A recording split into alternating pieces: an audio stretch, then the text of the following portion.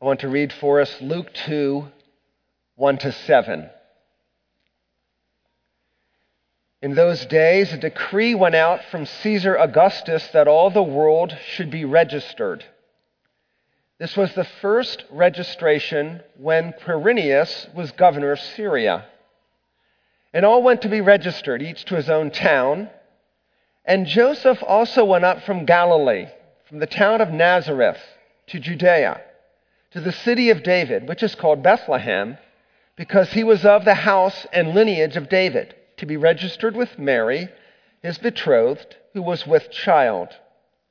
And while they were there, the time came for her to give birth.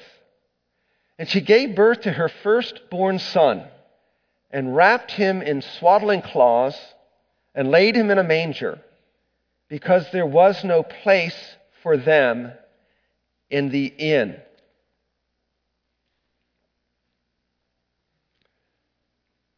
About 20 years ago, my wife and I were privileged to travel to the Holy Land. And the last 5 days of our time in Israel was to be spent in Jerusalem, lodging at the plush King David Hotel. It's one of the nicest hotels in the world. Unfortunately for us, the Chancellor of Germany was meeting in Jerusalem for a political deal, and we got bumped for 3 days of our stay from the King David. When dignitaries go to a place, they get to stay wherever they want to, even if I have a reservation. Let's think for a minute about the birth of Jesus. Was he a dignitary? By all means. King of kings, Lord of lords, Emmanuel, God with us, the Lord of life, the uncreated creator, the sovereign of the universe. He sort of puts all other dignitaries in perspective. Where was Jesus born? In Bethlehem, and in the text doesn't say exactly. Here's how Christian scholar and Middle Eastern resident Kenneth Bailey describes it. He's a missionary who spent virtually his whole life in the Middle East understanding the nature, the culture, the customs of the Middle East, and his writings allow you to read the Bible through the eyes of those who wrote it, Middle Easterners. Here's what Kenneth Bailey has to help us with. Mary and Joseph have relatives in the area. After all, they are from the house of lineage of David. Bethlehem is the city of David. In all likelihood, they have relatives that live in Bethlehem. And we're told in verse 6 that while they were there, the time came for Mary to give birth. Give Joseph some credit. He's not a thoughtless klutz. He's going to leave Nazareth in plenty of time to get to Bethlehem, to get Mary settled, relaxed, to have time to give birth to the baby. Maybe even leaving Nazareth at the beginning of the last trimester so that she is not exposed to ridicule becoming great with child. They get to Bethlehem. They find lodging with their relatives in a peasant home. Given Middle Easterners' penchant for hospitality, it is unthinkable that there were not family there who would not include them in their own home. Let me describe to you the nature of the typical peasant home. Several important features.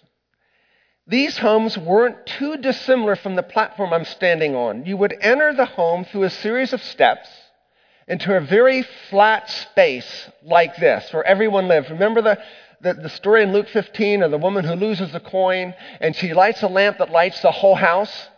That's the peasant home, the space that they were in, one big area. In the back, there was a guest room. In Greek, that is the word kataluma, guest room. In all likelihood, this is what Luke means when he says there is no room for them in the inn. In this peasant home, guests have already arrived for the census, and they're occupying the guest room.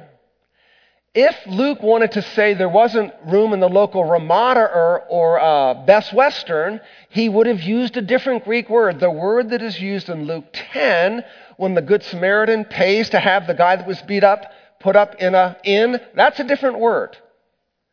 They arrive at the home, in all likelihood, a little bit of speculation, in this peasant home. There's no room in the kataluma, so Mary and Joseph settle in to this one space, this peasant home, with their relatives.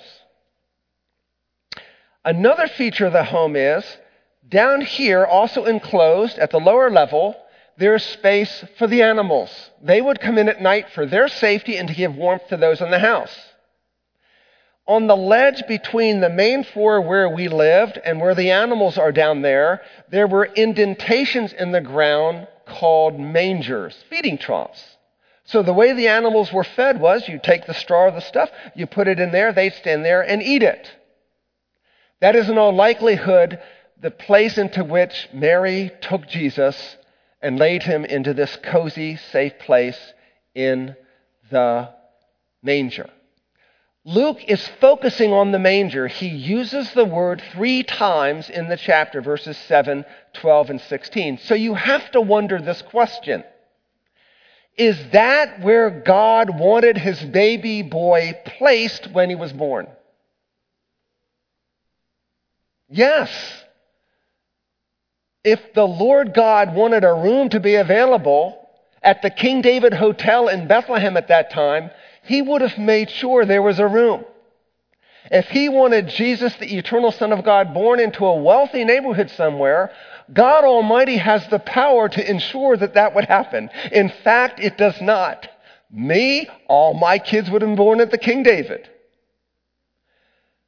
God Almighty sees that his Son is born into the most humble of circumstances. That's the point of being placed in a manger. So let's think about the witnesses to the birth of Jesus. We obviously have Mary and Joseph, probably some of the family members who live in the house. If it's night, the animals have come in, and we know the shepherds came. Just for grins, the wise men weren't there when Jesus was born. Let's throw them in as well. So we have Mary and Joseph, the residents, the wise men, the shepherds, and the animals. Here's the question for you tonight. Which of this cast of characters do you identify with? I'll tell you who I identify with. The animals. Because the one thing we know about animals is they make a big, stinky mess and they can't clean up after themselves. My heart is a mess. It is stinky, poopy, full of sin, and I can't clean up my mess. What is God telling you about your heart and his Son? It is simply this at Christmas. Jesus does not despise the stinky hearts of poor, broken, wretched sinners like us. He still goes to those places. If he went there in the first place, this place had an odor to it. The animals were right there. You really couldn't get any more lonely. If Jesus is willing to be born there, he still goes into hearts that are dirty, smelly, dark, and poopy. There's only one person in history who can take away the stinky stench of your sinful heart, and that is Jesus. And he does so, beloved, by opening our hearts with the light of his truth, the warmth of his love, and the cleansing of his blood. 33 years after Mary laid her little baby in that manger, that baby was lifted up from this earth on a hideous Roman instrument of execution, the cross. That cross alone is powerful enough to remove the stench of your sin and the sins of everyone in the world. He bore the curse of sin in our place. Jesus came to reverse what we can't undo. We make a mess. We can't clean it up. We are like the animals.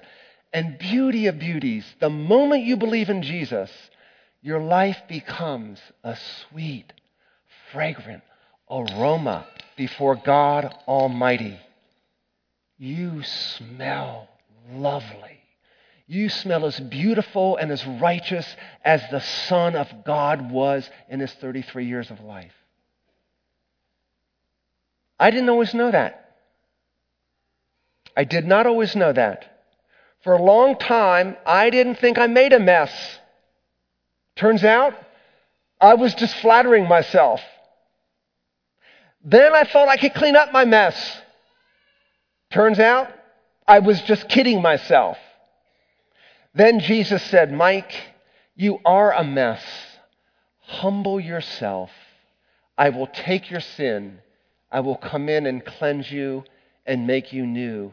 Those of you who have Jesus in your heart, you know the relief, you know the rest, you know the grace, you know the sweet taste of his mercy, you know the confidence, the hope that comes from it, the praise that inevitably flows from your lips.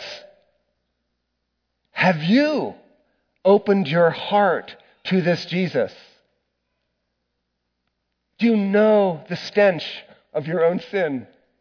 This Jesus will not refuse your heart when you ask him to come in and make you new and make you beautiful and turn you inside out and save you from yourself and make you a fragrant aroma to his Father forever. Let's pray. Oh, the humiliation, Lord Jesus, evident from the very beginning.